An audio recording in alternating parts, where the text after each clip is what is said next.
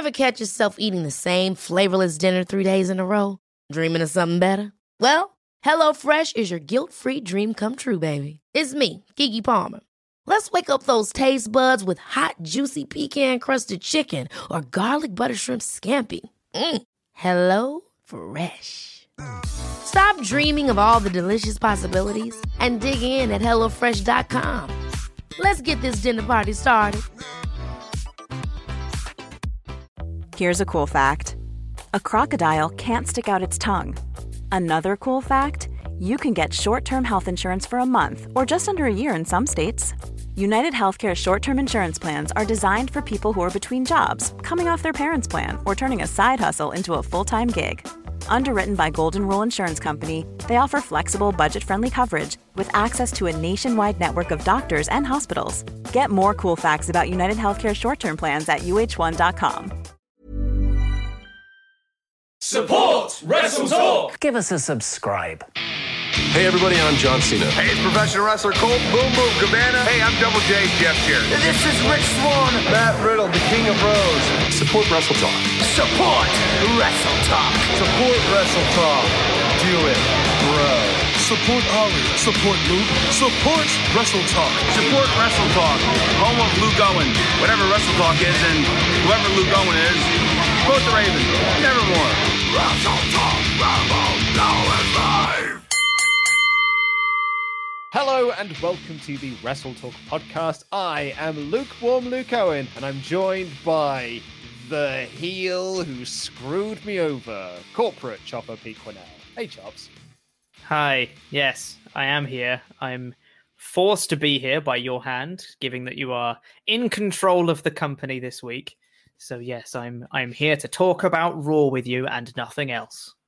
Yes, because you brought up a couple of weeks ago while I wasn't here that you kind of posed the question, didn't you, to like the podcast listeners, you know, are there any people that just listen to the podcast? And we had some emails in, you know, over the past couple of weeks, people being like, I sort of dip in and out of things like that. But yeah, if you aren't up to date with I don't know if you want to call them storylines because they're not storylines. It's real life. They're real life. Yeah. Yeah, totally. It's all real life stuff, mate. I'm in charge for the week because Ollie has taken a well-needed week off. That boy, holy heckins. Since March, like when we went into lockdown, kid didn't stop working. No, he's worked a lot. Yeah. And like, because me and him, peeling back the curtain, we work from a very similar time in the morning. We both get up and work quite early. I know you work early as well. By your own choice, you madman. Oh, yeah. That's because I'm an idiot. Well, like, yeah, I'm not required to be up at that time. I just do. Yeah. So yeah, we start this at a similar time, but I always try and make sure that I'm done a little bit earlier because I start early. But he just works all the time. Like he just does not stop. He's mental. Bit of a machine. Always felt really bad for him as well because like this year was supposed to be the year he was going to take 2 weeks off. Like it was the first time since I've been working at Wrestle Talk that he was going to take 2 weeks off work, a full fortnight. And that was about 2 weeks before we went into lockdown. And then everything went tits up. Oh, poor lad. But anyway, he's taken a week off. Well earned, well deserved. He's also scum of the earth, obviously. I hate him. And but yeah, also a genius. Love him. My best friend. Yeah. So that means it's me and you for the Raw review, which we're going to dive into now because, oh boy, it's going to be a show, Chops. I'm very excited. Here's some chat about Retribution.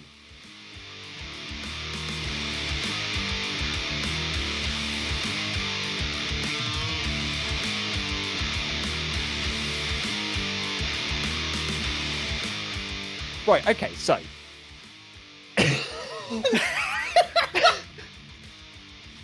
Sorry. Okay, right. This show is so bad, guys. Okay, so. Retribution have been around for months at this point, okay? Like, they've been around for a long, long time. WWE, their Twitter account announced that this new group was coming in, and then they came in, and then they have thrown Molotov cocktails. They have thrown cinder blocks through windows. They've attacked the ring with chainsaws and whatnot. There's been theories that, oh, it's the people who were fired. It's NXT recruit.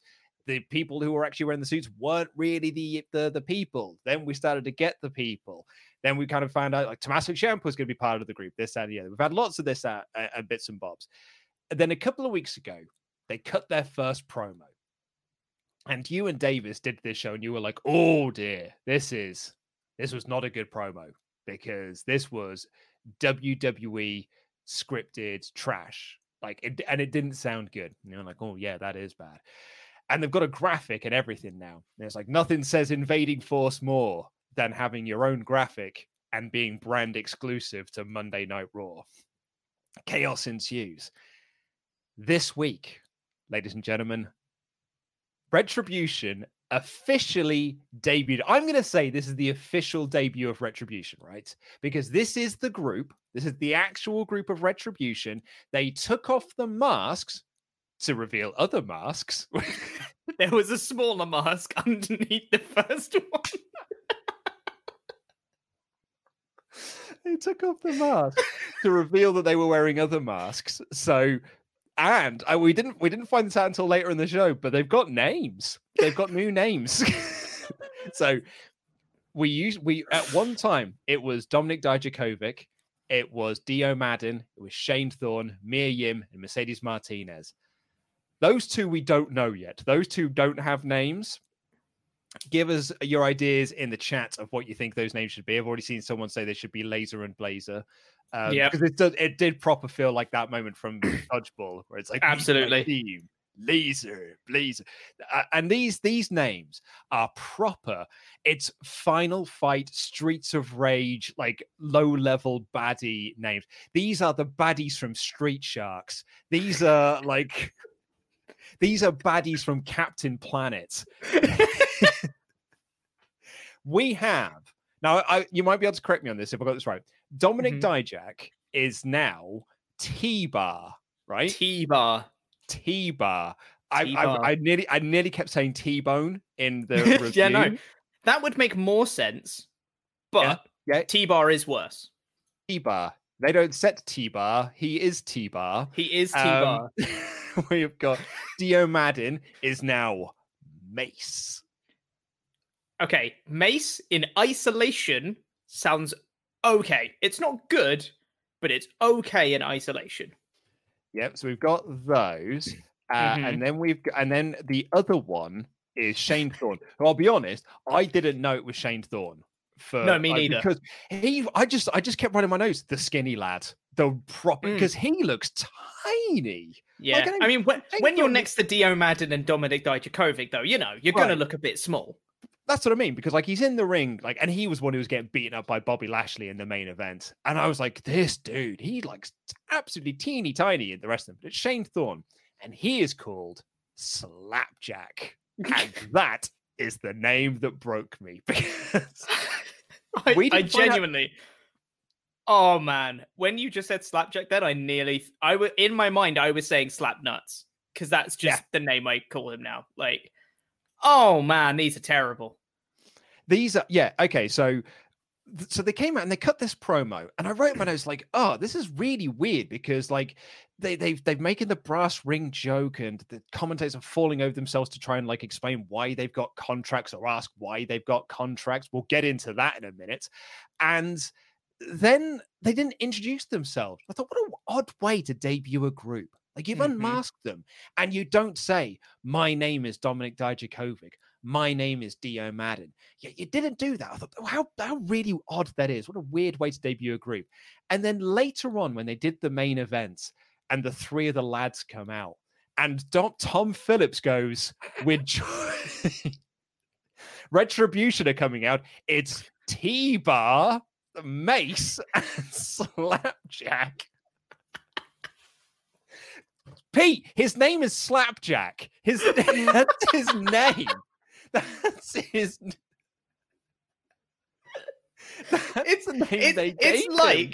It's like that character in Guardians of the Galaxy 2 that calls himself Taserface and is openly mocked for that name. And WWE have watched that and gone, you know what? Taserface, that's a great name. We should do more like that. Yeah. Oh my God, it's so bad. And so I've seen like a few people be like, oh, do you know what? It's not, I grew up with Earthquake and Typhoon and The Undertaker. Like these names are nothing. But like, I don't think that's a fair comparison because that's when WWF was a comic, like was a cartoon. Like they were meant to be cartoon characters. They literally had a cartoon. This is more like when Vince Russo did Gang Warfare back in sort of like 98, and he had the DOA and the Truth Commission. And like the DOA was made up of like Chains and Skull and 8-Ball, and absolutely no one gave an F. Like no one said, oh man, can't wait to see Chains have a match. Can't wait to see 8-Ball have a match, because no one knew who they were. Like no one was like, oh, it's the Harris twins. Like they were able to point that out, but they were like absolutely no idea which one is. What was the name of the Truth Commission? I'm pretty sure one of the Truth Commission was called Recon. That sounds about right, actually. Yeah. Yeah, it was the Commandant, Kurgan, the Interrogator, Recon, Sniper, and Tank. Like this is Tank. I remember Tank. Yeah, this is the level of lame that we have here. This group is meant to be a badass group of like invading force, and one of them is called Slapjack. Like.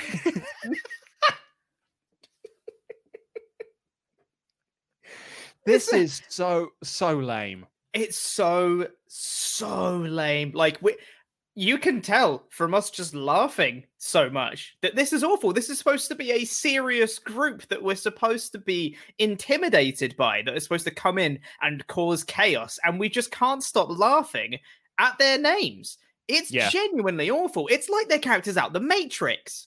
Like it's terrible. The hacker names. It's the hacker names. They're Dozer and Tank and Neo and Morpheus. God, we're going to see them all soon. Yeah, and actually, about sort of half an hour ago, so about 40 minutes ago, just before we came on air, this was released by WrestleVotes, the very reliable WrestleVotes on Twitter. Just talked to a source who was in the building last night, said the presentation of Retribution was a major topic of discussion, met with laughter at times backstage. Direct quote, the masks and names are already making the road for these guys impossible to climb. Like, and there's no way back from this. You're called Slapjack. Like, you can't come back from that, mate. You can't just keep throwing around the name Slapjack and expect me not to laugh every time. This isn't fair. Yeah, no. I mean, if that doesn't say it, that's got to say it all. If people backstage are laughing at this with us, like that's got to say everything. Like they're going to be a comedy group before long. They are going to be completely destroyed. This is the Shockmaster moment for them. This is the beginning of the downfall of Retribution from possibly this point onwards. Maybe give it 3 weeks for Vince to get tired of it. But this is going to be why they are going to be treated like absolute jokes and completely buried down the cart before long. I like a Mecha Boo here. Mega size oof. Yeah. Or Mecha oof, you might say. Oof. And I know some people might be saying like, oh, a slapjack's like a legit weapon like the police used to use and this and the other. Like, it sounds silly because it's got because the first thing I think of is Jeff Jarrett calling someone slapnuts. That's my first port of call. It's not to think of like, because Santana and Ortiz used a slapjack in AEW where they've got like the pool balls in like the sock and things like that. And Conan used to use one as well. But it's a very funny word. Because it's slapjack. Like that's a funny word. Even like the WWE Twitter account was making fun of the names. Like they tweeted out, I think Slapjack in the main event match at the end of the night against Hurt Business took a flapjack from Bobby Lashley, and WWE tweeted out to be like, is that a flapjack for Slapjack? I was like, oh no, even they're getting in on it. Like they're doomed. Sarah's got it here. That's the 5th member of the group, Mega Oof. God, I had a mouthful of tea. You can't do that.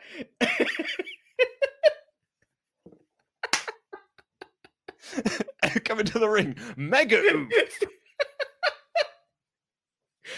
Oh God. So these dorks now have names. We haven't even talked about the masks. Like, we haven't even got to the masks yet. The smaller masks that were underneath their main masks. Oh my god. Okay. So they come to the ring, and Tom Phillips announces they have been signed by WWE. This group, their sole mission for existing is to destroy WWE. They hate WWE so much. They're attacking them with chainsaws. They're throwing Molotov cocktails. They're messing with the lights. That's how much they hate WWE. They're messing with the intro, forcing them to go to commercial breaks to make money. That's how much they hate WWE. So WWE have signed them. Like, it doesn't make any sense.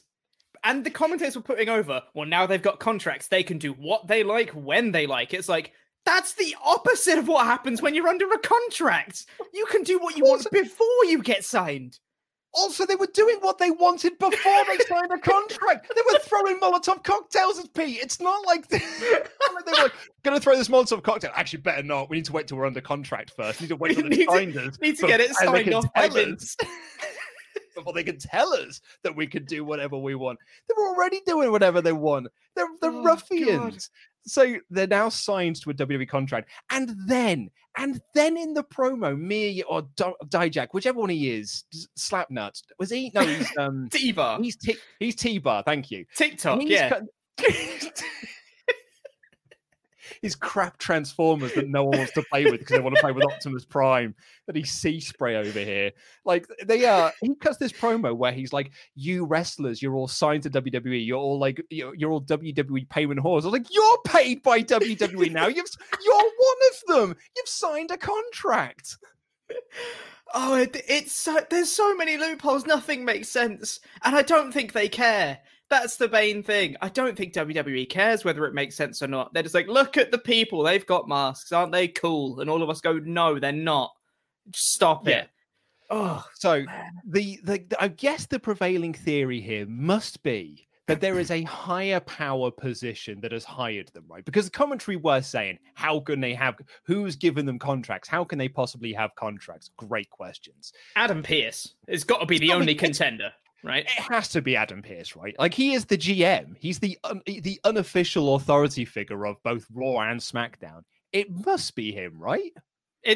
He's the only contender because, well, okay, let's temper that. Let's say he's the only contender that makes sense, which means it won't be him. But he's the only person that's been presented on TV like some sort of authority figure, someone who would have a position of power who could have hired them, potentially. But as we know from your Calling Spots episode, it's Fred Durst. If only it was Fred Durst. Right, okay. So the masks. They took off their mask to reveal their smaller mask underneath. Shane Thorne, Slapnuts, is wearing a hockey mask. Now, I know a lot of people said, oh, it's Jason Voorhees. No. Jason Voorhees wears a cool hockey mask. This is more like, it's not even Casey Jones. Like, I called him Casey Jones in the review. That's downplaying Casey Jones. This is a proper Mad Max. It's like the baddie from the original Mad Max is like, and his wife runs. That's what this is. He's wearing this like hockey mask thing. Then you've got T-Bar, yeah. T-Bar, your T-zone. Make sure you exfoliate your T-zone. That should be his catchphrase. Make sure you exfoliate the T-bar.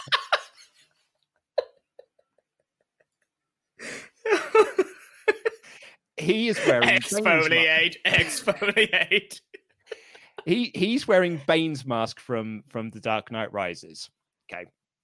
Yeah. And then you've got Dio Madden, Mace, who is wearing the baddie from Mad Max Fury Roads, the one who looked like Peter Stringfellow. He's wearing his mask.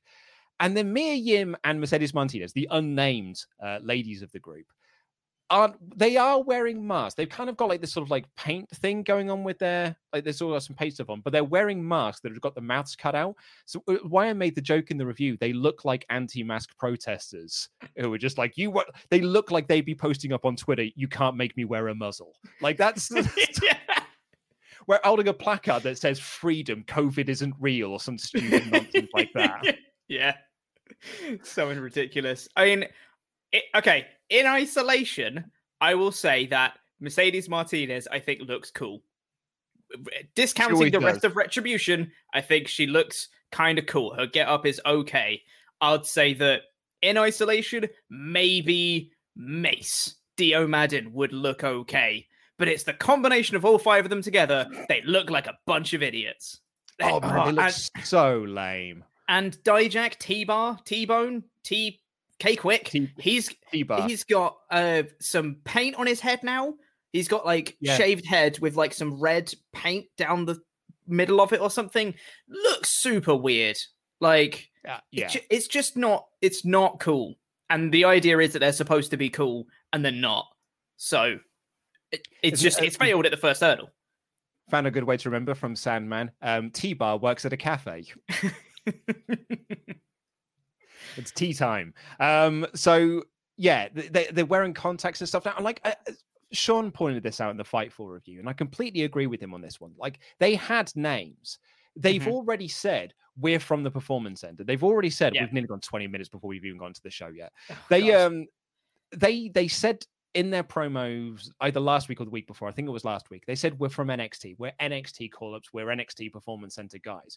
So they had names. Why not make that part of it? This is that's Dominik Dijak or Dominik Dijakovic. I've never seen this side of Dominik Dijakovic before. What's gotten into Mia Yim? Ask these questions to make because if you're watching NXT, if you're trying to get people to watch NXT on a Wednesday night, get invested in those characters so they then go to the main roster, why would you then just take those characters and be like, and now they're different? Because now there's no continuity between them. Why is Mia Yim doing this? They don't care. I mean, this isn't, breaking news that they don't care about NXT, but they bring people up with no continuity from what they did in NXT. Johnny Gargano and Tommaso Ciampa came up as a bloody tag team in the midst of their blood feud because they don't care. And granted, they got to keep their names for that one night, but they didn't care about the continuity of NXT. So for Vince, they just say, cool, we've got 5 people. No, you've got 5 NXT talents that are talking about their time in NXT. And if they want to say, I used to be called this, but now I've got a different name because I don't want to be called that anymore because I'm here to make a name for myself and it wasn't T-Bar or Slapjack, then maybe it might be okay. But because it is Slapjack and they haven't referenced their old name and just said, we're here to cause chaos, it's awful. Yeah. God, I'm getting heated. P. Liz, I love this one. He's got the name wrong. T-Bone looks like the 3rd member of the Ascension. That's exactly what he looks like. Very good. Very good. Yeah. Oh, man. And I tell you what as well, if I'm going to be positive about it for a second, I think that Dijak sounds cool. He sounds cool as his promo style with this deep, gravelly voice he's got sounds cool. The content of the promo is awful, dreadful, woeful, but he sounds cool. There you go. There's a positive. There's a positive for you. I thought that, I like Dio Madden. I think Dio Madden, you take the mask off, I think Dio Madden can look quite cool. I think the masks are holding them back. It's kind of like what WrestleVotes was saying there. They've got a hill to climb now. And it feels like it's an impossible hill to climb. It's hard to come back from Slapjack as it is. Now you've got to try and get over Slapjack and wearing that hockey mask that makes you look like such a tool. It makes them look like just really, really lame. And the report is that we're heading towards Survivor Series with this. Team WWE versus Retribution at Survivor Series. Maybe that will be the end of the group. Who knows? But I kind of fantasy booking. There's 5 members of this team, right? Which is the number you would need for a Survivor Series team. But there are 2 lasses in that and 3 lads. I'd actually really like to see them do a Team WWE match that was mixed. It was intergender. So you have 3 male members of Team WWE and 2 female members of Team WWE. And that will be your first ever intergender Survivor Series elimination match.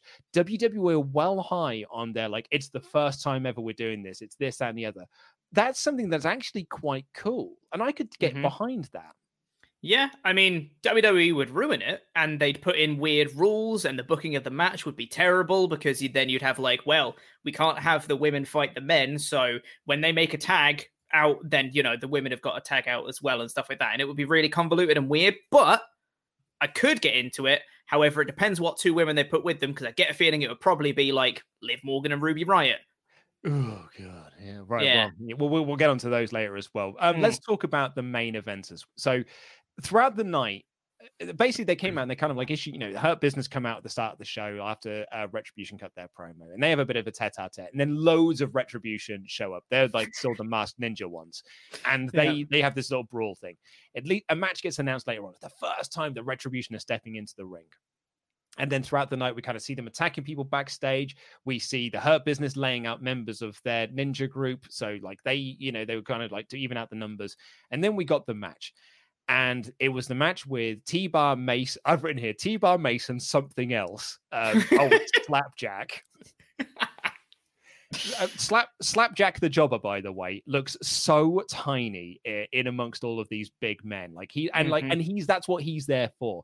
Because Dijak and Madden are big, so they get protected. They get to go in and just do their big spots, and then you send Slapjack in to go in there and just get beaten up by the other big lad from the other team. But I hated this with an absolute passion, Pete. Hated this so much because WWE always do this, where they've got this team that they're debuting, so they don't want them to lose, but they've also got this other team over here that they've booked them against that they don't want to beat. So what do, Pete? What do they do? It's probably a DQ, mate. It's a DQ. It's exactly what it is, Pete. That's exactly what it is. And it was our third DQ of the night. And how did we get this DQ?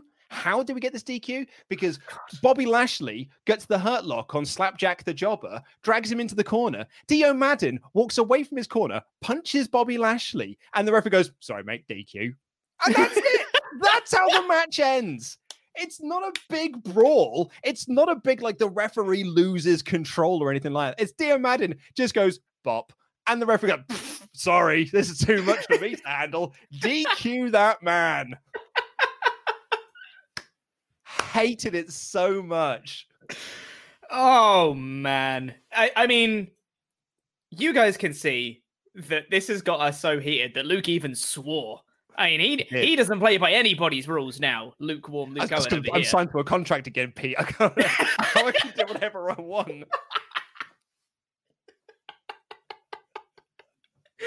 Oh God, it's so bad.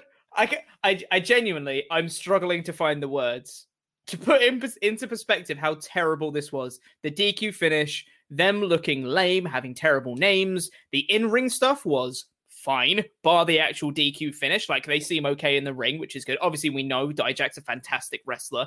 I'm a big fan of Shane Thorne in NXT. I thought he was pretty good. I haven't really seen too much of Dio Madden, so I can't comment on that yet. But, Hurt Business, I really like all of them. So, like, it's all a good mix, and it was fine, but nobody gets over. It's the classic WWE mentality. It's the classic formula of really cool thing we want to protect, other really cool thing we want to protect, or in this case, really not cool thing that we want to protect. And so nothing happens. Nobody gets over. It's always the way they do it, where they book themselves into a corner and be like, "Oh, this is a really cool matchup. We should book this." And then they go, "Oh, I can't have anyone win. Oh, yeah, DQ. It'll be fine." And they did the lamest DQ in the world, as you've already spoken about. But it's all of the components of everything that Retribution did on this show were all terrible. There was not one solitary bit that was good. Oh, man. Like, you can't get much worse. This was a bad episode of Raw. Really bad episode of Raw. And do you know what? That main event DQ stung because we had two other lame DQs throughout the night as well, like earlier on, because they did, if you haven't watched Raw, they did Keith Lee versus Drew McIntyre again ended it in DQ. And they also did Asuka versus Peyton Royce and ended that in a DQ because they didn't want to beat Asuka before she faces Lena Vega, but also they don't want to beat Peyton Royce at the moment. So they just did it. And it capped off the night of just being like, oh my God. And then there's this big brawl with the Raw locker room empties and they go out to chase off the and it's shot awfully. It's so poor. No idea what's going on. Randy Orton lays out Drew with an RKO. Yeah, like I genuinely could not see what was happening with that because the camera cuts were too often. It was all too shaky. I was like, I can see there's people and I think Drew threw one of them and that's all I got. Like, I don't know what else happened. But then suddenly there was Randy Orton and he hit an RKO and that was it. And I was like, Retribution is still out there, like around the ring, and the show just goes off the air. I'm like, what's the conclusion? Who gets over out of this? Nobody gets over because Randy Orton attacked Drew from behind, so he doesn't get over. Drew doesn't get over. Keith doesn't get over. None of Retribution get over. None of Hurt Business get over because they didn't finish the match. It's like, What's happening? Nothing's happened on this episode. It's 3 hours of TV and nothing's happened other than we know that they're really lame. But that's it. Hold on, Pete. You said that nothing happened. Akira Tozawa got eaten by a shark. Like, you know, like... If you haven't seen Raw, Akira Tozawa got eaten by a shark. This review is all over the place. But in fairness, that is so indicative. That is exactly what happened on this episode.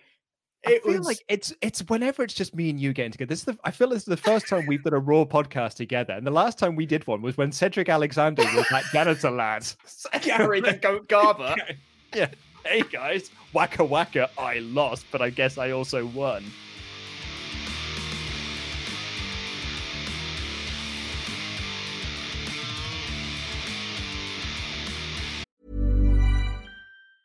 Hey, I'm Ryan Reynolds. Recently, I asked Mint Mobile's legal team if big wireless companies are allowed to raise prices due to inflation. They said yes. And then when I asked if raising prices technically violates those onerous 2-year contracts, they said, "What the f*** are you talking about, you insane Hollywood ass?" So to recap, we're cutting the price of Mint Unlimited from $30 a month to just $15 a month. Give it a try at mintmobile.com/switch. $45 up front for 3 months plus taxes and fees. Promo rate for new customers for limited time. Unlimited more than 40 gigabytes per month. Slows full terms at mintmobile.com. Hold up. What was that? Boring. No flavor. That was as bad as those leftovers you ate all week. Keke Palmer here, and it's time to say hello to something fresh and guilt-free. Hello Fresh. Jazz up dinner with pecan-crusted chicken or garlic butter shrimp scampi. Now that's music to my mouth. Hello Fresh. Let's get this dinner party started. Discover all the delicious possibilities at hellofresh.com. A lot can happen in 3 years, like a chatbot may be your new best friend. But what won't change? Needing health insurance. United Healthcare Tri-Term Medical Plans, underwritten by Golden Rule Insurance Company, offer flexible, budget-friendly coverage that lasts nearly 3 years in some states. Learn more at uh1.com. Hi, I'm Daniel, founder of Pretty Litter. Cats and cat owners deserve better than any old-fashioned litter. That's why I teamed up with scientists and veterinarians to create Pretty Litter. Its innovative crystal formula has superior odor control and weighs up to 80% less than clay litter. Pretty Litter even monitors health by changing colors to help detect early signs of potential illness. It's the world's smartest kitty litter. Go to prettylitter.com and use code ACAST for 20% off your first order and a free cat toy. Terms and conditions apply. See site for details. Lockdown has been hard on lots of people, but it's also been tough on, well, you know...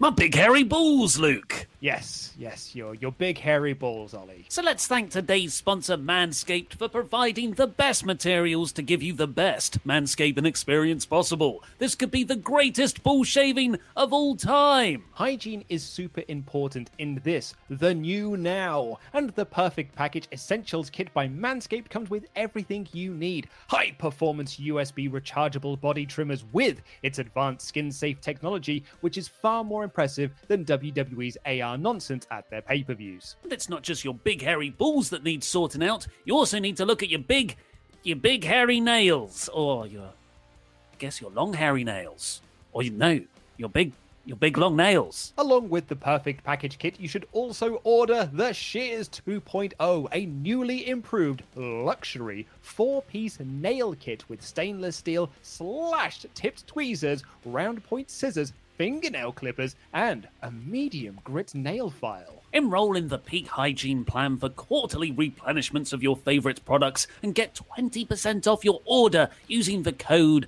WTTV. There's even free international shipping to the US, Canada, Australia, and old blighty United Kingdom. So get 20% off your order at manscaped.com using the promo code WTTV. That's manscaped.com with the code WTTV for 20% off your order. Your neat and tidy balls will thank you.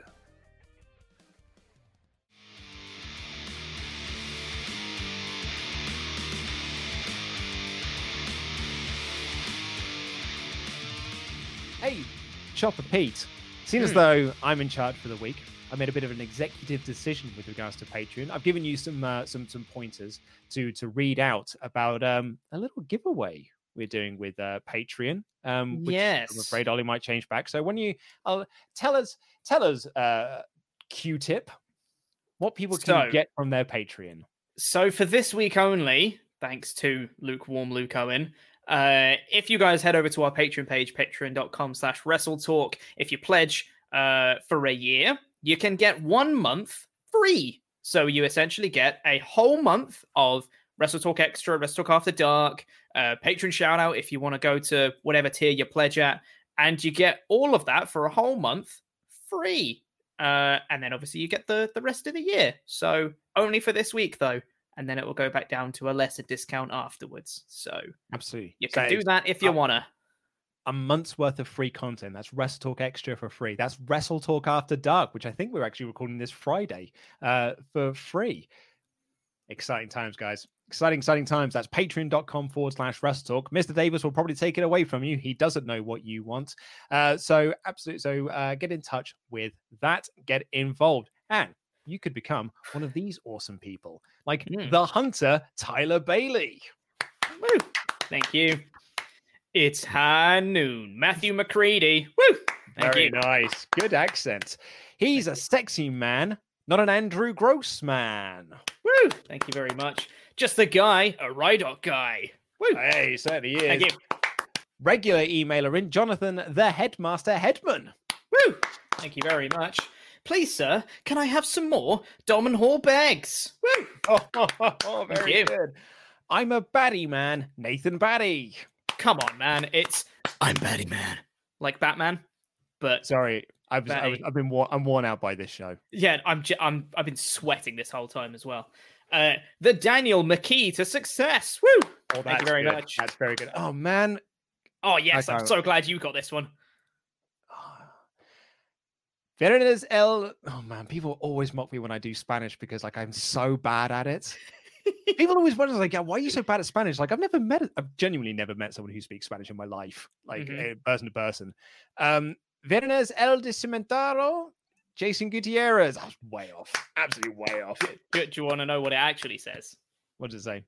It's Viernes el decimotercero, Jason Gutierrez, which means Friday the 13th in Spanish. Very nice. Jason. That is Jason. Yeah, see? Very good. This guy right here. This guy. Yeah, you got the next one. It's me, isn't it? Probably better than Kyle, Philip O'Reilly. Woo! Thank you. Yes. The humble egotist, Danny Average. Lovely stuff. Thank you very much. And finally for today, I love the smell of coffee in the morning. Napalm Espresso. Woo! It sounds like a character from Retribution.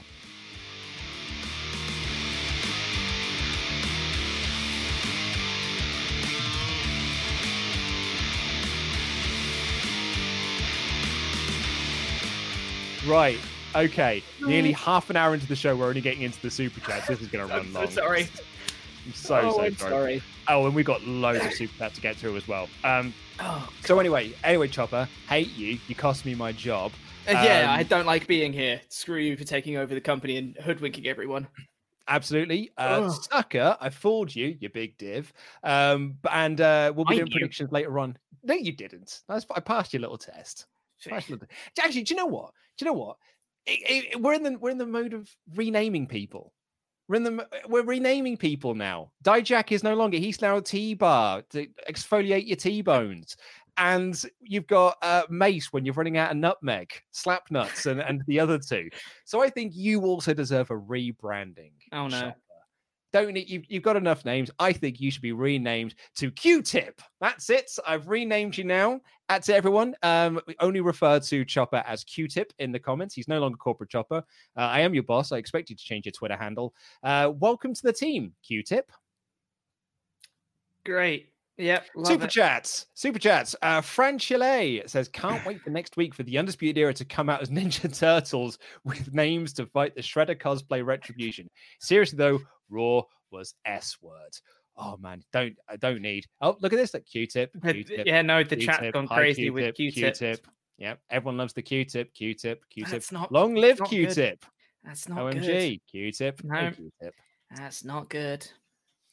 Q-tip, now then forever. Kevin, first super chat on the Raw review. A French website made fun of Retribution because they said they've had enough of being kept in the shadows, yet they've come with new names and masks. It's WWE logic at its finest. Yeah. We're coming out from the shadows to reveal who we truly are, but not really, because we're still going to wear masks. Jobber JJ, Retribution doesn't set the bar, they are T-bar. WWE giving former NXT talent contracts means everyone down in NXT isn't working with a contract? It's an excellent point. That's a really good point. Well, here's the thing, Jobber JJ. The reason why they have no contracts is because that's not Dominik Dijakovic, and it's not Mia Yim, and it's not Mercedes Martinez. These are different people now. It's T-Bar and Taserface and Douche Canoe and beef steak. I don't know. Nate drops surname. Retribution is just the goons from Final Fight. Pretty sure that's where they got the names at least, or maybe it was Streets of Rage. Absolutely. Right. Harrison Earl, the names are bad, but to be honest, I wouldn't want my real name associated with Retribution either. Yeah, you got a fair point. Peter Mullins, this is Dijak. There's no possible way they can screw this guy up. His name is T-Bar. What? His name is T-Bar? Dear Lord. Dear Lord. Nate drops her name again. Mia and Mercedes will be Laser and Blazer. Hell yeah. Jake Schubert says, Raw Tribution gives me a headache. Slapstick, Pepper Spray, and T-String are terrible names. I want them off TV immediately. It's not going well. The Jam 1 Ryan B. Jam, the mask looked like Walmart versions of Bane, Jason, and Hannibal. I skipped most of this to watch American football. I'm glad I did. Josh to Dominic's Slapjack is Mania main event bound for sure, right? Absolutely. Roman Reigns versus Slapjack in the main event of WrestleMania. Oh, Metal Bear, this better not build up to an unmasking angle just to say, see more stars like this every Wednesday on NXT. Oh, can you imagine? Can you imagine they get unmasked and just be like, look at all these stars we made. Aren't they great? Check it out on NXT on Wednesdays. Oh, I like this from Nate Drop Surname. Chopper's actually a great Retribution name. Oh, you know what? You're kind of right. And I kind of want to get rid of Chopper now that you said that. Might like Q-Tip. I don't know. You're Q-Tip now. Matt Dennis, Retribution doesn't... Okay, here's some positivity for you. Matt Dennis, Retribution doesn't even look bad. Dio Madden looks actually kind of cool, but everything else is so bad that it ruins it. I think that they set the land speed record for ruining several NXT talent at once. I disagree that they don't look bad, because I think they do. I do agree that Dio Madden or Mace looks cool. I can get on board. And like Mercedes Martinez, I think looks all right. Mia Yim does not look great. Her mask looks a bit pants. And yeah, T-Bar's mask looks a bit pants as well. And, you know, wherever he is, I genuinely forgot his name there. Slapjack. Yeah, Slapnuts. He looks not great also. So I think two of them look okay. El Fermentado said they paint the faces, then put a mask on top of that. I love new names for Retribution, almost like the Viking experience. That was awful. Jam that jam. Joe Van Hansen with so many super chats about Retribution. Loads. This is actually the first time the Retribution have felt relevant though, because whenever we put Retribution in titles, no one cares. Absolutely no one cares. No. There's actually loads of people have tuned in for this episode. Joe Van Hansen, love Dio Madden. He's one of my favorite people in wrestling. I'm glad he's getting a main event roster program, but man. Yeah, that's how I feel about Dijak. Like, I love Dijak so much. So cool. And it's great to see him on Raw, but it is not great to see him on Raw. You know, it's awful. Yeah. Bacon Rasher, this is a really damning indictment. This is a horrible little sentence to read out. Just seen it. How much does Retribution feel like TNA Nexus? Yeah, they do. That is, and it's not Impact Wrestling, because I think Impact Wrestling is doing great work at the moment, but like really bad TNA, this feels like a proper bad TNA angle. And like TNA saw Nexus and were like, we'll do that better, which is something that TNA definitely would have done. This is TNA Nexus. As Bacon Rush continues, do WWE really want us to watch something else? Please let Cena come back and bury this angle quickly. I'd take Bacon Rush, yeah, do you know what? And okay, I'm nearly 35. You know, I'm going to put my cards on the table. I'm nearly 35. At one point during the show, I thought to myself, I'm too old to watch this. I am too old to be watching this show where Slapnuts is in this main event. And I honestly, I felt embarrassed to be watching this show. and I'm wearing a vest over a t-shirt that's got my surname in paper sellotaped to it. Yep. Yeah. Alan Monsoon, welcome back, Luke. Glad to see you back, my friend. Thanks very much. The names for Metrobution are ridiculous and seem more suited for villains of a 90s kids TV show. Get Rowdy. Oh, actually, yeah, we're back now. Van Thomas, my cousin doesn't watch wrestling, but loves Diamarin and wanted me to tell him next time he wrestles.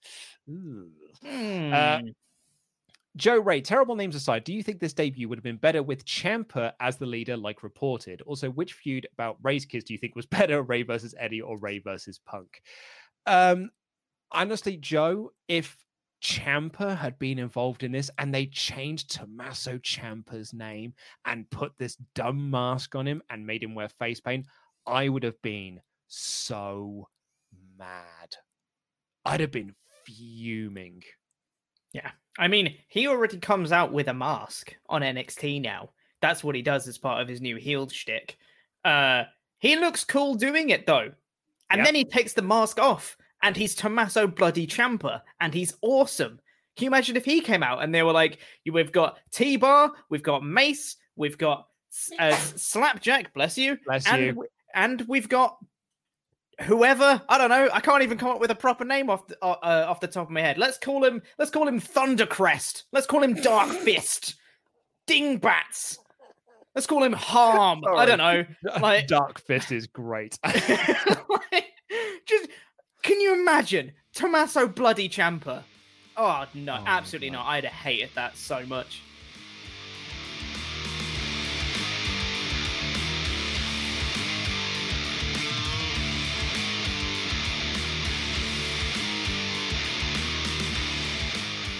Should we do the rest of the review? I was going to say, let's do the review. Yeah. We've got, there's a lot to get into on this show. Jerry Lawler's back on commentary, everyone. Who cares? Who cares? He's replaced Samoa Joe. I think that's now 2 weeks or maybe 3 weeks that Joe's missed, which seems a bit troublesome. And then, so the opening match that we had was a triple threat tag match. Now, the winners of this match will get become the number one contenders. They'll get a title shot against the Street Profits at Clash of Champions. The teams are Dominic and Humberto Carrillo, who've never teamed before, Rollins and Murphy, who split up last week, and Andrade and Angel Garza, who split up last week. We are off to a cracking start for this episode, Pete. And who won? The team that broke up last week. Well, one of the teams that broke up last week. Yeah. I should say. Yeah. And the team that has done nothing but face the Street Profits all bloody year long. Angel Garza and Andrade are back on the same page, and they sodding won this match. I was so mad. This is in various combinations, the 8th match in 9 weeks that these dingbats have had. And it's for the bloody titles again. You had the graphic in the news that we did earlier. You go and you get my images together. The original match at WrestleMania was supposed to be Garza and Andrade going for the titles at WrestleMania. And the only reason it was because Andrade couldn't, because he got ill and they had to replace him with injured, Austin I Theory. think. Injured, that's it. He got injured. So they replaced him with Austin Theory. Angel Garza's been feuding over these titles since WrestleSmeggin Mania. And these smeggers keep bloody facing these other idiots and they don't smegging win. And it's never ending. And oh my Pete. We're caught in a bloody time loop. It's baffling. And what I don't understand is SmackDown is so good lately. SmackDown has been so good lately. The last few weeks since Roman's come back, it's been a really good show. And Raw has been doing nothing. I don't understand. Okay, positives. Seth walking out. Makes no, it kind of buries the tag titles because it means that he doesn't really care about the tag titles, but he's got bigger things on his mind. Like that was his reason for leaving, and it led to half a good segment later on. And I thought Carrillo and Dominic Mysterio did some cool dives. Yep, they did. Andrade and Garza won, which ruins everything. Got a big push for Braun, the Train Man, and Yabba Dabba Kato and their Raw Underground match this week, which led to the KO show with Shane McMahon. I feel bad for Kevin Owens here. Same. Kevin Owens is the sort of guy that when he finishes a feud especially if it's a big, long feud, and he goes into his next feud and does this and the other, he remembers the previous feud and he tries to work parts of that feud into, like, if they ever cross lines again, if they ever cross paths again, he'll work that into the storyline so they can have this sort of continuing thing. He feels like a character that is ever evolving. And here, he just invites Shane McMahon out to be part of his show to promote Raw Underground. And he sits there and he's talking about, like, hey, you're a great promoter. Like, the payoff for this is he brought Braun Strowman out to face Shane. But it never felt like, you know, like, oh, Shane got his comeuppance and KO set him up. It was like, no, Kevin Owens was just there to be an interviewer. He was Kayla Braxton for all intents and purposes. I felt so bad for him in this segment. Yeah, and there was one part at the start which I think was a thinly veiled jab at WWE themselves, with Kevin Owens just being like, you know, I even got you fired and now you're back. I guess I should be upset about that, but I'm not. It was just like him just saying, why isn't there consistency in this story? Yeah, and then it was just an interview, and Shane McMahon is a face. Oh, he's 100% the babyface. Like, he's running Raw Underground, Pete. Everyone loves Raw Underground. God, it's God. Also, you can't call Dabba-Kato the big DK. That's Donkey Kong. That's reserved. You can't do that. Come on. I will not have a bad word said about the big DK. And unless Dabba-Kato is coming out to the DK rap, I won't have anything of it. Also, Aleister Black attacked Kevin Owens again because why not? Keep that going, I guess. Have the same thing happen again. Absolutely. Right. We had some other stuff here. Me and Charlie interviewed Drew about his fractured draw and his fractured relationship with Keith Lee. Then we got Keith Lee versus Drew McIntyre. And this was a rematch of last week with the exact same stipulation, which was if Keith Lee wins, he will take Randy Orton's place at Clash of Champions, but only if Randy Orton can't make it to Clash of Champions. They never explicitly said what would happen if Keith Lee won and Randy Orton could get back. Like, did Keith just not get the match? Did he get like a future shot or something? Doesn't matter. DQ finish. Who cares? It just ended in a DQ. Or how about the inverse of that? If Keith Lee lost and Randy Orton wasn't medically cleared and Drew McIntyre has to defend his championship because that's the Clash of Champions thing, who's he going to face it against? We don't know. Nobody cares. Because why would you even flesh it out? They put in loads of stipulations and not explained anything. That's a really good point. They never actually, it was all predicated on if Keith wins. What if Drew wins? And Randy didn't make it. If Drew just won and Randy Orton wasn't cleared, Drew wouldn't have a challenger. And at Clash of Champions, he has to defend his title. So who would he bloody put it against? This company.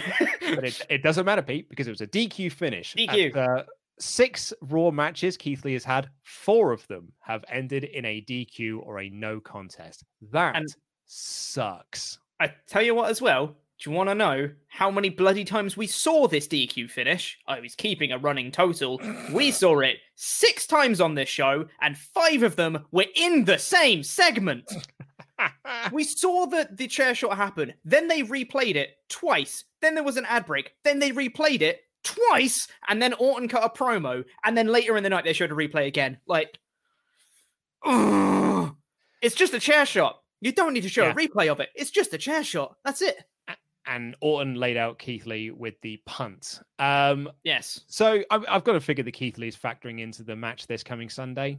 I guess. I don't know. It's no DQ, so he can easily get involved. Maybe he can cause a DQ in the ambulance match. Maybe he'll throw them both and it'll be another non-finish. That he loves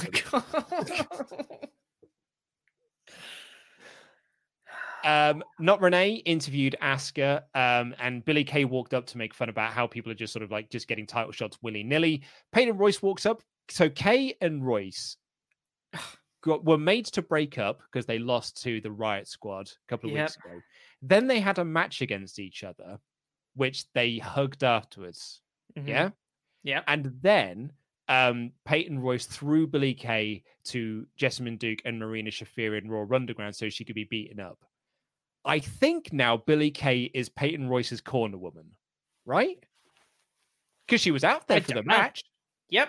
But, I mean, there was, like, a little bit of tension between them in the promo, because Billie Kay was saying, like, yeah, anyone's getting a title shot these days, and Peyton was like, how about me? And Billie was like, yeah, why not either one of us?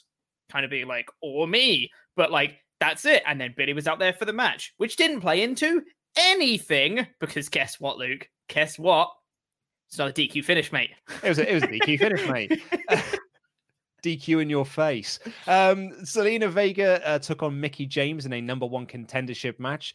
Jerry Lawler, and this is a direct quote from Jerry Lawler. I've been waiting a long time for this match. How have you been waiting a long time for this match, Jerry?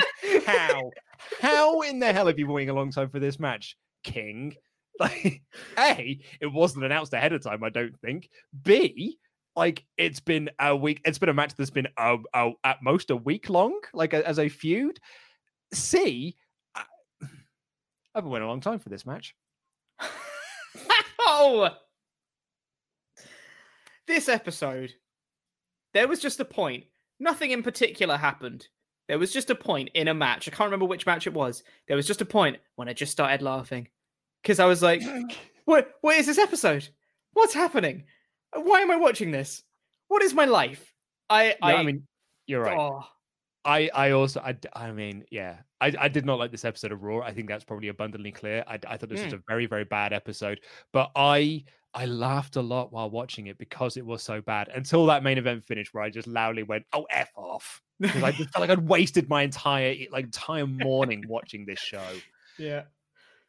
Anyway, they basically skipped over the match from last week. They covered it, like the Mickie James and Asuka thing, but didn't really like focus on the referee calling for it. They basically just said Mickie James couldn't last in the Asuka lock, so they called the finish. Begs the question, why is she in a number one contendership match, Pete? Right, and also they said Mickie James couldn't last in the Asuka lock, and then she got a picture-in-picture promo before her match saying like, "I didn't give up," and it's like, well, we just got told that you did, so which one is it? This bloody company. Maybe hit the back cover for the win. Yeah, I thought it was a solid match. Solid match. But who really cares at the end of the day? It's not building to anything, so screw it. It's Vega's first singles win since the 7th of August, 2018. I went on to cagematch.net this morning to find out a few things. Got a video package for Bianca Belair. She's doing nothing but being on main events, where she basically showed that she was stronger than a guy. She's the EST of WWE. Bianca Belair should get more. She should. Did you know that Bianca's strong? They had to show you like 4 different ways. She is a strong woman. Pete, good to know. Pete, Q-Tip, can you take us through this next segment? Was this the 24/7 title segment? It was. Okay. I was just making sure. Yeah. So Tozawa was there with a ninja. They're on a beach. They went into the sea, I believe. They did. I think they went into the sea. Then R-Truth was there, walking down towards the beach with the 24/7 title and with Little Jimmy in tow. I don't know how long he's been doing the Little Jimmy thing now for. I forget. I don't know when he brought it back. I gloss over Truth segments mostly. Exactly, yeah. He comes down and he says, "It's going to be a great day at the beach. Me and Little Jimmy, we're great." Goes out into the water, is teaching Little Jimmy some beach safety or whatever, and then he sees a shark in the sea. And he goes, "Oh no." And then he falls over and he's grabbing Little Jimmy to safety and he drops the 24/7 title, which goes into the water and gets washed away. And then it cuts back and he's got a snorkel saying, "I need to go rescue my 24/7 title." So then he goes into the sea and he grabs the title and then he grabs a piece of cloth, which is part of like Tozawa's ninja outfit. So Tozawa got eaten by a shark and he said that Tozawa's been devoured. And that was it. My notes here read, comedy with Truth and Tozawa. Truth gets scared by a shark, loses his title in the sea. I think Tozawa is dead. He got his title back. They cut to the commentators who laugh. Yeah. And that was that. My notes go R-Truth and Tozawa. Tozawa got eaten by a shark. K. And that was it. So Akira Tozawa is dead. Yeah. Yeah, so he's now dead. He got eaten by a shark. I actually thought this was a way for them to write off the 24/7 title. I thought that it was going to get lost imagine. And that's the way they're going to get rid of this belt that's doing nothing for anyone. I'd have given this show a 4 out of 5 if they'd have written off the 24/7 title. God. Yeah. Cedric Alexander got beaten Sorry, by I just saw something in the chat from Mod Mother. It sounds like a Calling Spot story. It does. It sounds exactly like a Calling Spot story.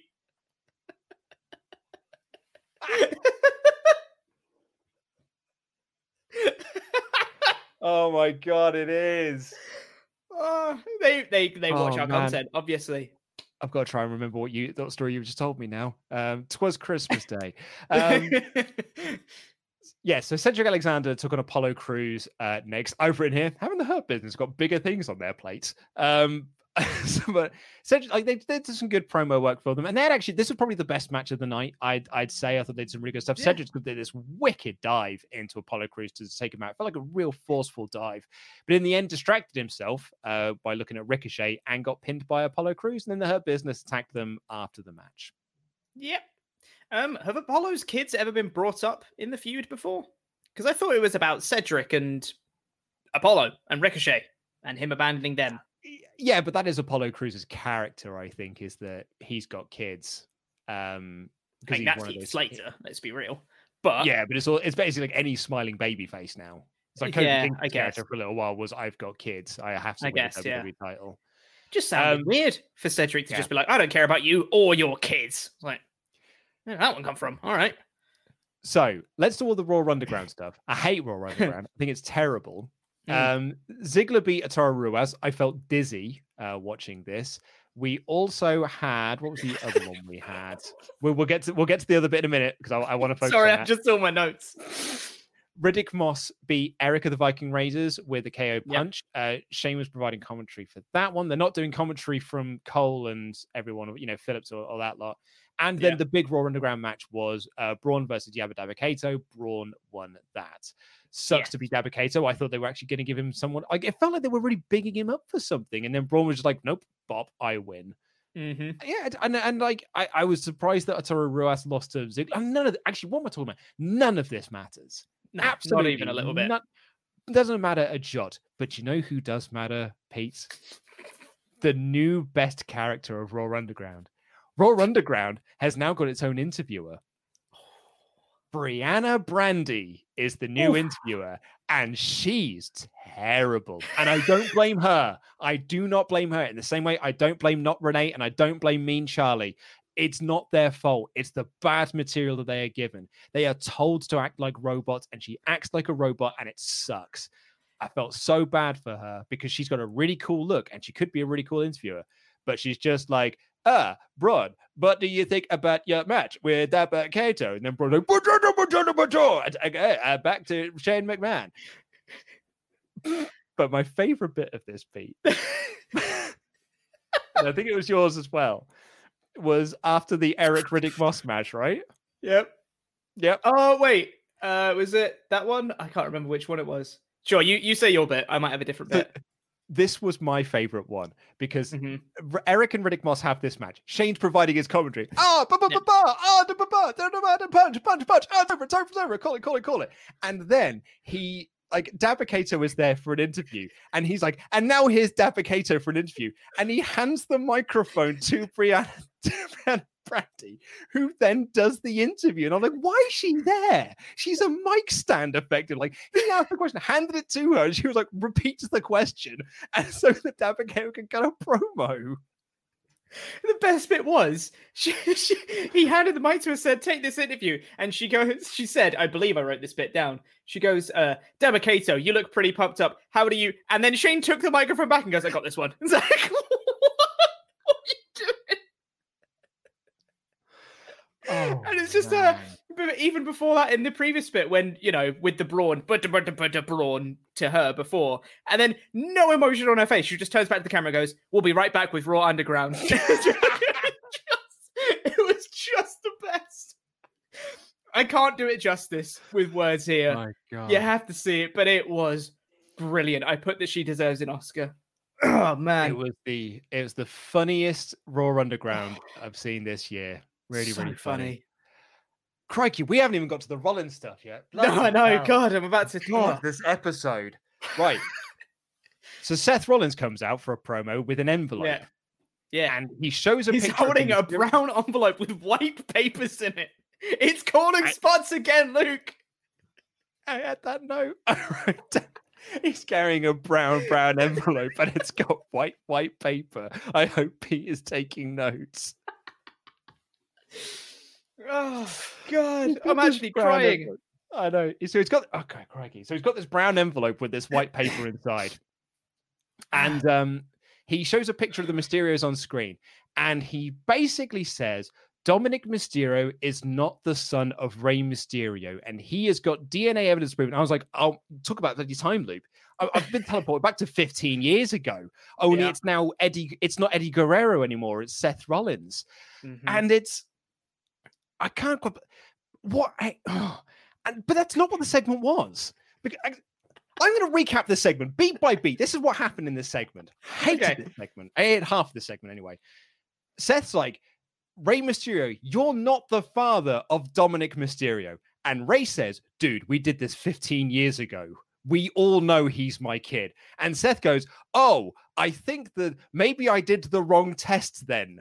Maybe I didn't do it for Dominic. I did it for Aaliyah. And why did I do it for Aaliyah? Because she showed compassion for Murphy. Not because of the height or anything, not because of the picture I just showed, but because she showed compassion for Murphy, which is a completely different thing. And then, so I was like, this segment's dumb. And all of a sudden, it turned into something quite good. Because Rey then sort of cuts this promo for Aaliyah. Aaliyah's like the Mysterio family are out there. She cuts this promo for Aaliyah. And Aaliyah gives him this look being like, can I not talk for myself? And so she walks off, and Rey just sort of awkwardly stops his promo. And so, and like, Angie looks upset and Dom looks upset, and they all walk off to be, go be a family. And Seth just goes, oh man, I didn't want for this to break up a family. You are all watching at home. We all fight as families, and I didn't mean to break them up, and I'm sorry. And he steps out the ring, and he stops halfway up and gives this little like smirk. And it was a great performance by Seth. The first half of this sucked, but the second half was actually quite good. And then when Aaliyah's like backstage, she's like shouting at Rey, being like, I'm 19 years old, I'm my own person. You don't have to, they're all standing in a row. You don't have to talk for me. And then she's crying on her own later. And Buddy Murphy just walks up and says, like, look, I don't want to say anything. I just want to say I'm sorry. And he walks away. Aaliyah's acting was great. I thought like she's really good. Yeah, she's a decent little actress, which is nice. Yeah, it was a very solid performance from her. I liked the dynamic between her and the rest of the family, of her being like, I'm my own person. Thank you very much. It was nice. I know I'm definitely going to get called an SJW Cup snowflake or whatever for this comment, but in the wake of the speaking out movement, I do feel a little uncomfortable with 19-year-old Aaliyah and 31-year-old Buddy Murphy potentially getting into a romantic storyline. Yeah, that was a little bit weird. Well. Yeah, that was brought up last week. Yeah, it's not great. But that having said that, the performances were very good. So yeah, she is she is of legal age. I suppose you could, if you want to sort of put it away. This would be way worse if she was like a child. Like this would be like totally like a young teen. It'd be so much worse. I don't think it's a romantic storyline. I think this is more that they are going to recruit her into Seth's group, or like Buddy's going to try and recruit her into Seth's group. And I think that's actually a really, really cool storyline. I think that could be really cool. It's the one thing on Raw of this episode that I came away being like, oh, I'm curious to see what's the next step of this. Yeah. Yes. I'm also curious. I just hope it doesn't go into a romantic storyline. That's all. I hope it's just, them trying to recruit her into the, into their group. Nia Jax and Shayna Baszler quickly beat Natalya and Lana, put Lana through a table. This is when I stopped making notes. This bit. Yeah. So, Liv and Ruby Riott were doing commentary. Bless Liv Morgan. She's terrible on commentary because Philip said to her along the lines of like, what are you going to do this coming Sunday? And Liv's like, they're not same page. We're same. Look at the action. And it was like, she just stumbled over her words. She just like froze in their headlights. This match was like 90 seconds, if that. And Liv ended up being the worst thing in it. Yeah. It was unfortunate. And Jackson Baszler win. Lana gets put through a table. And like you said in your edited review, it's the Partridge Shrug. Like, cool. I don't know what else to say about it. I'm not invested in basically anything on that. So and I know some people are going to say that she's being buried because of Miro going to AEW. I don't think the two are connected. I just think that they want to show that they're strong and they're just putting someone through a table. Lana's tiny. She can shatter the table, just put her through the table. It's not like Lana was getting this massive push before like Miro went to WWE and now she's getting buried because of it. They've always been joke characters. Like her and Natalya together have been a joke act. So yeah, I don't think the two are connected. And then the last thing to talk about is Asuka versus Peyton Royce, which you kind of already covered. Like it was good action between the two, but Vega jumped in and caused the DQ, so none of it actually mattered. Yep. I have nothing else to add to that. Yeah. Oof. So that was everything that happened on this show. I like the Aaliyah stuff. I thought Aaliyah's performance was really, really good. I thought Randy cut a very good promo. Everything else on the show was either rubbish or incredibly frustrating. And that was it. Like some people said, like, I can't believe you didn't give this a 1 out of 5 show. And that was like at the end of it. I was like, it wasn't an actively terrible. It was just a frustrating episode of Raw. The DQ finishes. I got really frustrated watching this. But actually, like on reflection, it probably was a 1 out of 5 show. I was stunned that you didn't give it a 1 out of 5 show, because normally the criteria for me is like the vast majority of the show, there might be like one good segment or something, but the majority of the show is terrible. And there's something that's actively damaging on the show. And this show definitely had that. With, name changes and promos and all sorts of stuff that wasn't very good for anybody. So for me, this is a 1 out of 5 show. It was dreadful. I did not have a good time watching it. I laughed a few times. Do you know what? Like it's to peel back the curtain somewhat. My instant reaction was 1 out of 5 show.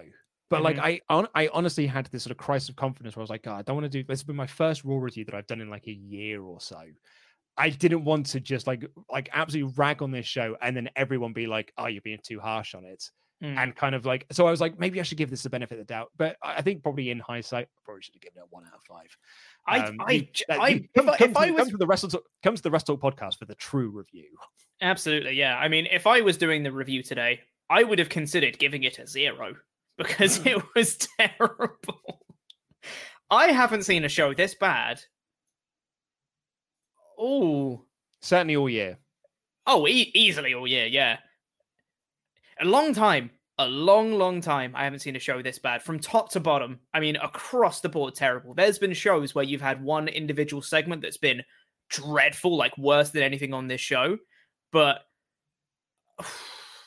I can't remember a time when a show's been this bad. Like, oh man. Dreadful. It was it was a bad episode of Raw. Yeah. Davis took a great week. He picked a great week to get off. He did. Take time off. Oh, this is an interesting question. Certainly for you, Pete. Was it worse than SmackDown Karaoke? The episode was, yes. SmackDown Karaoke was a worse segment, but the rest of the show on SmackDown was okay, or, not as terrible as Raw. This was terrible from top to bottom.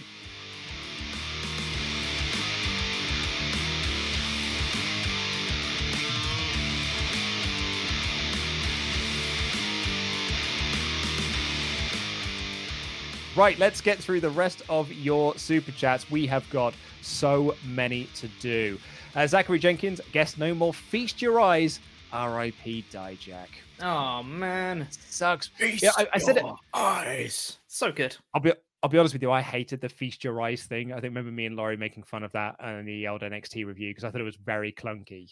But I like it as a catchphrase. I hate it as a finisher name. Yeah, I just feel real bad for Dijak because, in the same way we kind of talked about, I've been so mad if it was Tommaso Ciampa. I should be more mad for this Dijak. Sean Blanford, Retribution looks like 2020's version of Rita Rapunzel's Goofs and their low-rent putty patrol. They sure do. Sure. If Adam Pearce wakes up and he's just like, I'm working from my slumber, and that's how that's how they introduce Retribution. I'll do a 180 on this. Yang Vang, please kill the Retribution angle. Enough already. The extras from Mad Max is Retribution. They drop surname. Chopper is a great Retribution name. James Quinn, I thought Mia Yim was Keith Lee's girl. Why did she help jump him last week? Why didn't Keith recognize that it was his girl this week? Because, James, there's no continuity. Yeah. It's a different character now. Just seen a very cool comment from the chat here saying, this Raw was all sorts of McClunky. McClunky. Thank you, Dross Walker. I've missed McClunky references. McClunky. McClunky. Internet Citizen, Bianca and Naomi as the women fits the current makeup of the Hurt Business and would give those ladies something to do in terms of them doing the Survivor Series match. Yeah, you go for that. Ian Bolton, typical WWE, you get good things like Roman's heel turn, then destroy it with absolutely shocking things from Raw. Things are going to get worse. I'm so glad Roman's not involved in this. You know when people were like, he's the leader of Retribution? I'm so glad he's far, far away from this. People would hate him more than they hated him before. And now Roman is the best thing in WWE by far. Mr. Savage McQueen T-Bar reminds me of the big guy from the Ascension. Gorilla Press, ha ha ha. Pete said, let's call him Harm. Nick dropped her name. Thought it was a Clark Kent situation. Like if Mia pulled her mask down a bit more, Phillips would have realized, OMG, that's Mia Yim. Chopper would have been Ciampa's Retribution name. That's from I Am Error. Excellent Zelda reference there. So Nightwish 313, Mercedes Martinez works her tail off for 20 years, finally gets the WWE, and this is what she gets. Retribution. Oof. Ouch. That one stung. That's a super chat that stings. Yeah. Nate drops their name. Mia and Mercedes, Whiplash and Bones. That I could see Whiplash. That much is for sure. That's a big contender right there. Do you want to take over the Raw related? Yes. Raw related super chats. Got from Kevin said, Homer Simpson couldn't speak when he ran into the boxer statue and fractured his jaw. How can Drew and Randy can be cleared for an ambulance match? I hated that. They kept saying Drew's got a fractured jaw. Why is he having a match against Keith Lee then? That makes no sense. Makes add it to the zero list. sense. Yeah, add it to the list of things that don't make sense. Of the stuff that doesn't make sense, absolutely, you can add this in. Yeah, I've just googled. I'm just on Wikipedia, just trying list of Transformers characters, see if I can find some equally terrible. Skids for a. That's Wheelie. He was crap. Wheelie, Leadfoot, Roadbuster. Roadbuster. We got one here from Bacon Rasher that says, hi lads, so I thought, okay, a Retribution match, less camera cuts, think again. Remember when AEW botched Dark Order and now they're great? I don't see it happening with Retribution. Do you? #Andy's JTJ. Cogman. That's another one that could have been done for Retribution. Yeah, no, I can't see it happening, unfortunately, Bacon Rasher. Metal Bear said, hey lads, you're absolutely right. I can't see it happening. Metal Bear said, hey lads, first super chat in a while, still watching and love the work. On another not today's Raw may be quite sad. #thumbs up party. Have a thumbs up party, everyone. Hemwick said, I can't wait till Mixmaster and the other Destructicons show up so they can combine with Retribution and form Devastator. That would make it so much better. It's just like so funny. The Constructicons form Devastator, the most powerful robot. We should rule. God, Jobber JTJ said, was that Surfshark VPN eating up to save you money, or was that a wild shark boy? The shark needed F5ing Slapjack that Slapnut for a flapjack. Lol. Crikey. Thanks. That's a hell of a sentence. Yeah, the Mohawked one said, between Raw Underground and Metribution, I can't watch Raw. I moved my attention to Dynamite and SmackDown. Agreed. SmackDown's pretty good. Yeah, do you know what? Like this was a hard show to watch. Really hard. Was a hard show to watch. I mean, I know I've seen people saying that like this review's been hilarious and stuff, and it has been very funny to laugh at the show. But actually having to watch it was awful, especially by yourself. If you're watching it with friends, it might be funny, but oof, man. Adam Ulrich said, last week's Raw was in your face. This week's Raw, look out behind you. Agreed. Harold Romero said WWE Raw camera cuts are super terrible. Agreed. I think they're getting worse. They are, yeah. Jose Rivera Valentin, 1.5 into the show and I turned it off. I just couldn't. Agreed. Fair enough. Jose Rivera Valentin said, look forward to 4 segments in this 3-hour show and they messed them all up. Yeah, sounds about right. Gorilla Press said Raw's been a bad version of Edge of Tomorrow. Yeah, it has been. Yeah. Jose Rivera Valentin again says they build up Dabba-Kato just to feed him to Strowman. After this year with Strowman, I'm officially off the express train. I was never on it. I was going to say, like, have they been building Dabba-Kato? Because it's not like Raw Underground leads to anything. No, like it led to nothing on Raw Underground. Yeah, yeah. Who knows? I wouldn't be surprised if we never see Dabba-Kato again. Gorilla Press said, I spoke to a producer during my Thunderdome appearance and mentioned that Shane's commentary is killing the underground. He agreed. That'd be interesting if it's true. Jonathan Hedman said, once in a while, WWE puts on a show that makes us proud to be wrestling fans. This was not that show. Also worried about the Mysterio story direction. Yeah. I'm very interested on that one. It's a shame as well because SummerSlam was such a good show. And actually, I enjoyed a lot of Payback as well. Yeah, true. Bacon Rasher again said, I'm 36 and have watched WWE for so long, but I think now I'm done. I fast forward more and more every week and watch AEW in full. Thanks to everyone at WrestleTalk for keeping me updated moving forward. You're very welcome, Bacon Rasher. We watch it so you don't have to. Yeah. Rangers Mayhem said, this show is missing Ollie singing, what are the rules? What are the rules the entire time? Yeah, sounds about right. Miguel 8A said, this Raw episode was one of the worst in recent times. Anything decent on the show was getting overshadowed by hot garbage segments. Yeah. Agreed. Absolutely. Raymond Jacobs says, how does WWE have one of the best rosters in the world and doesn't know what the hell to do with them? WTF Lamo. I haven't heard Lamo in years. Moro says, bring back Paul Heyman. Say it. You don't say it, Lamo.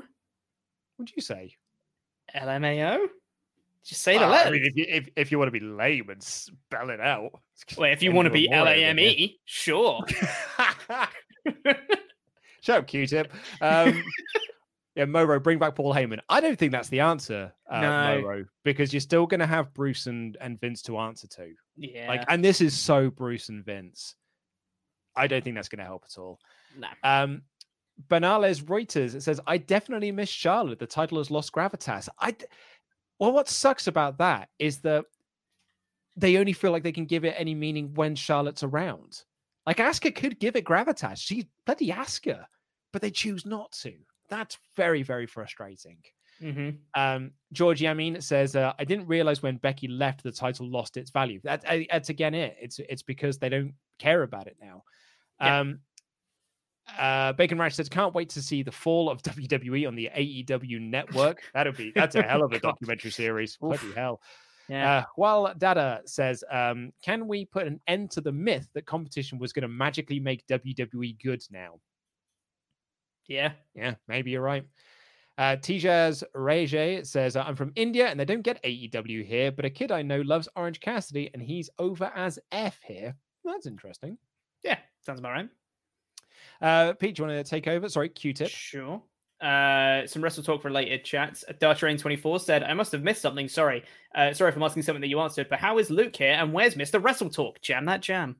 It was me, Davis. It was me all along. Fooled you all. Fooled each and every one of you including you, Q-Tip. I was the one that said you were Luke the whole time. Can we also just confirm as well? Is it Andy who's in the chat? Yes. Slap that Jack. It is Andy. Of course it is. Yeah. Do some work, Andy. Yeah. Also, when you're putting messages on the WrestleTalk account, you're supposed to put your name first so people know who you're talking to. That's a rule that we have, Datsun. Come on, he doesn't Andy. follow the rules, that man. You're in charge this week, Lukewarm. Do something about it. Yeah. Nate Craver said, I want Andy to be known as Slap Dat.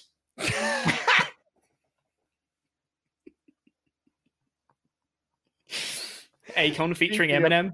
Speaking of Andy Datson, when he's back on the SmackDown review, because it's me and you doing it this week. I'm going to give you permission as the boss of this channel for the week to call him Slap Dat.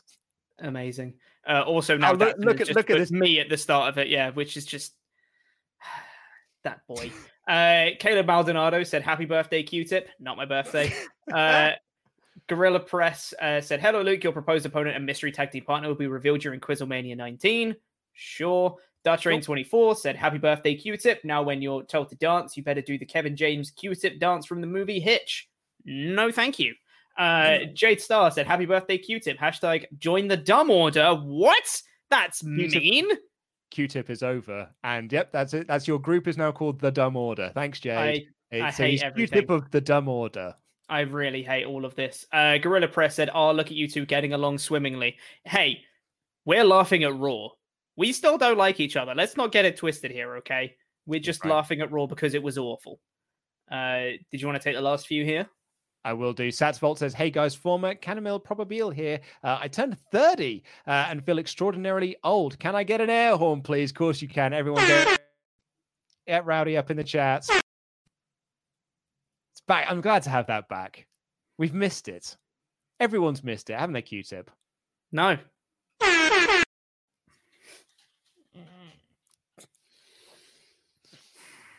Gorilla Press is here showing support. Support Wrestle Talk. Thank you very, very much for all of your super chats, Gorilla Press. Magnus, Kevin Dunn saw that climbing over the fence scene from Taken 3 and thought that is some good S word.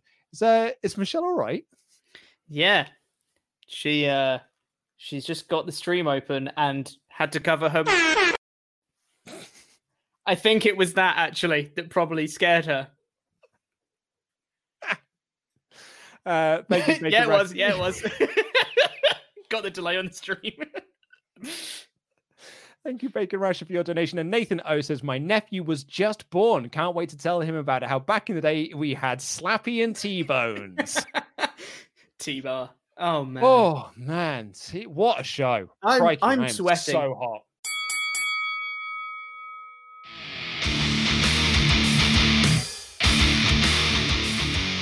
How was your weekend, Chopper? It was all right. It was fairly uneventful because for the first time in good few weeks, maybe a month or 2 months, we didn't play D&D this weekend. I know, we normally play it every Saturday or Sunday. We'll make sure we get a session in for either my campaign or my buddy's campaign, but didn't do either this weekend. No, the schedules just didn't match up, so he didn't do any. Felt weird. Wow. So yeah, it was a bit uneventful, really. But other than that, it was fine. We actually just finished a D&D campaign. There's 18 months to do. Lovely. Yeah, it's the Tomb of Annihilation, which is like one of the Wizards, the West Coast one. That tomb itself took us 5 months. It is. If you ever get the option, if like anyone in your party ever says, "Do you want to do Tomb of Annihilation?" Say no. No. It is absolutely garbage. It is proper rubbish Wizard of the Coast stuff where it's just like, hey, there's a room with a fountain in it. There's nothing else in the room. Mm-hmm. You can touch the fountain if you want, though. Yeah. You want to touch the fountain. And like it as a player, it makes you feel bad for not doing it. Mm-hmm. But also, if you do it, you'll basically die. Yeah. Like, there's no risk or reward. It's just you touch that thing, you might turn into a woman. Like that's kind of like the way that the fountain works. It's like, oh, you may get some temporary hit points, or you'll die. Yeah. From what I've heard of the Tomb of Annihilation, I haven't played it, but from what I've heard, it is literally there designed to be a dungeon that just screws over the players because it can. There's no rhyme or reason to it. It's just there to make people annoyed. I'm like, that's not really what you want. No, and you did a video about this recently on Warcaster where you were talking about Wish and how it sort of becomes it's DM versus players and how like that's not a really fun way to play Dungeons and Dragons. Yeah, no, I would consider it the worst way to play Dungeons and Dragons personally. Also, yes, I have a YouTube channel called Warcaster. You should go and subscribe. I do D&D videos. Great plug. And a podcast. It's really stupid for basically any game that's because it's supposed to be a cooperative role-playing game. It's not designed to be player versus player. You are a party that is telling a story together that includes the DM. He's supposed to provide, they are supposed to provide challenges to the party that then they overcome. That's not supposed to be the DM is trying to screw you over because the DM is essentially a god, and if they wanted to, they could. So, yeah, no. Yeah, it wasn't that great, but so it took us 5 months to get us through that tomb, and it was bad. Sorry, the door just went off. I heard for a delivery. What's been delivered? Food. Ooh, what kind of food? Yeah. Just like a shopping. Yeah, just like normal. It's basically bits and bobs from like a co-op. For some reason, they can do this little service where you can get it like same day in a few hours, free delivery. It's like, wow. Okay. So we've been using it every so often. Just if we need like bits and bobs, we'll grab some of that instead of having to go out, because why would you go out? Lockdown, in it. I was going to say, Pete, we're heading into a new era. We're lockdown 2.0. I know. I've not had a proper look at the official rules yet. All I know is that Andy and Louis went into the office today. Like, bless Ollie. He last week, I think it was, or maybe the week before, he went into the office to make it COVID compliant and like spent the whole day there, like tidying up the mess that we left, because when we left that place, we basically just we just tore the whole place up and abandoned it because we were just like, I'll take that cable, I'll take that camera, I'll take this, I'll take this. We don't know when we'll ever come back. We'll grab this. Loads of stuff that I left there. And so he went back, tidied the whole place up, made it COVID compliant. I think only 2 people have used it since. Did you use it for a day? No, I haven't been back since. You haven't been back. Andy's used it twice though, hasn't he? Yes, that's right. Andy's used it, and now for the first time, 2 people are in the office. Oof. Andy and Louis are there, and the word came in just like, yeah, don't do that. Don't do that anymore. Work from home if you can. Bless him, and bless Mr. Davis for having to go in and get everything ready. He completely turned the place back into a workable place, set guidelines, did like a whole day of just revamping the whole place, making sure all the desks were moved, everything was set up so that people wanted to go into the office, barring permissions and things like that, they could. Then they just said, nope, can't do that anymore. Nope. Screw your day. Back home you go. Back home, yeah.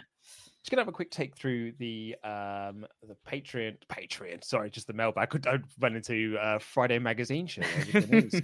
Support at WrestleTalk.com. Unfortunately, Ollie's new feature has not quite picked up on yet. Harry has got in touch with the Geordie bus driver, Harry, to say, hello lads, it's the Geordie bus driver here. Hope this email finds you well. Hello, Swaff Nation, you awesome bunch. Very happy to be a part of this community. Getting in touch because this Monday, however, this is the 24th of August, I was supposed to have the best day of my life and marry the love of my life, my best friend, my soulmate. She is struck by me through thick and thin, and unfortunately, because of COVID-19, we've had to push our wedding back, which has really hit us hard. Been waiting for this day for over 3 years since I proposed to her, but we have, however, been able to keep the night before, booking of our hotel rooms. We'll be spending the night there for our original wedding day at the place we were supposed to be married. And we'll be having a photo shoot of the original wedding day to try and soften the blow. I'll send across a picture from the day. And this will be read out after the date, so hopefully I'll have the pictures to send to you before it's read out. Well, I'm still waiting on those pictures, Harry. I won't be able to support the JTJ movement on the SummerSlam live stream. That's how old this email is. Because I was spending the night with the most important person in my life, but I know that I'll be there in spirit. Jam that jam, everyone. Keep on being fantastic. Lots of love. Geordie bus driver, Harry. Thank you so much for getting in touch. Yeah, thank you. And yeah, it's such a shame to hear about your wedding, but such is the way with these times. It's very unfortunate. It is. A couple of other emails to read here. This comes in from Luca, who says, I really want to thank you for what you've done the last few days, weeks, months, and months. First of all, you provide me with loads of entertaining, most of the time better than the products you're actually speaking of. More important, I want to thank you for the platform to help you provide so many. Your Support WrestleTalk Support Each Other campaign brought me to tears more than once. Also, how you guys have handled the speaking out movement. I really appreciate that you stay neutral. Your first priority is to help the people that are affected. I've had my fair share of traumatic events. I'm in therapy now for 5 years. I've learned so much about myself and mental health.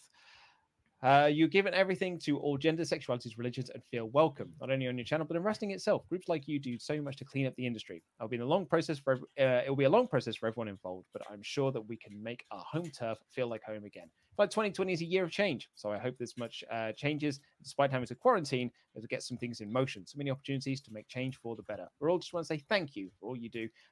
Please tell the rest of the team that they and their efforts are appreciated. Greetings from Germany, Luca. Oh, thank you so much. That's a really, really lovely email. That was lovely. Thank you very much. Yeah. And obviously, we are going to take full credit for, making everybody happy during this time. That's what we do. But in all seriousness, yeah, being able to help in any small way that it may be is great. And thank you very much for the email. We appreciate it.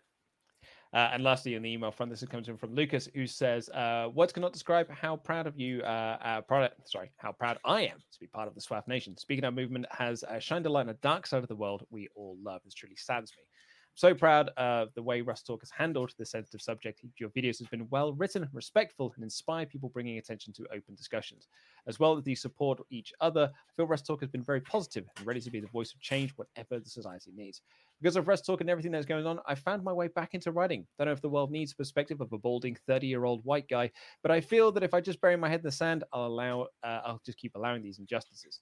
Thank you, WrestleTalk team. We do live in a wrestling bubble, and I'm proud to say that I live in the WrestleTalk bubble. I just wanted to say, make sure they're sent to the support inbox. Have a lovely OT time, lovely boys. Thank you very much, Lucas.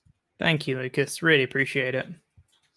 Actually, this one lastly. James says, I found WrestleTalk around the start of lockdown and thoroughly enjoy your podcast content. I've continued to listen to the weekly TV reviews as I commute to work, as it's a nice 2-hour round trip. Just want to pass on my gratitude for everything you do generally. So mental health sufferer, the lockdown period was a real struggle. You guys have definitely helped me keep going. Keep up the good work. You probably don't realize how you help people. Thanks again, James the White Lion. Well, thank you. The White Lion. I know. Maybe that should be a new member of Retribution. No, that's almost too cool. Yeah, I was going to say, yeah. To be part of the Retribution lineup. Should take some tips. Right, well, let's bring this to a close. I've got to go get myself set up for the stream. Thank you all so much for listening. If you want to send an email to be read out on the podcast about pretty much anything, to be honest, ask us. It's me and Chops on the AEW review as well, so get in touch if you've got anything you want to ask us. It's support@wrestletalk.com. Send us an email. But until then, take care. I love you. Goodbye.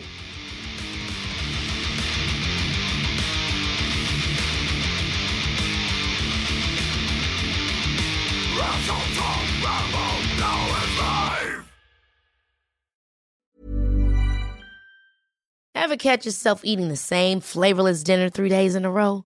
Dreaming of something better? Well, HelloFresh is your guilt-free dream come true, baby. It's me, Keke Palmer. Let's wake up those taste buds with hot, juicy pecan-crusted chicken or garlic butter shrimp scampi. Hello Fresh. Stop dreaming of all the delicious possibilities and dig in at HelloFresh.com. Let's get this dinner party started.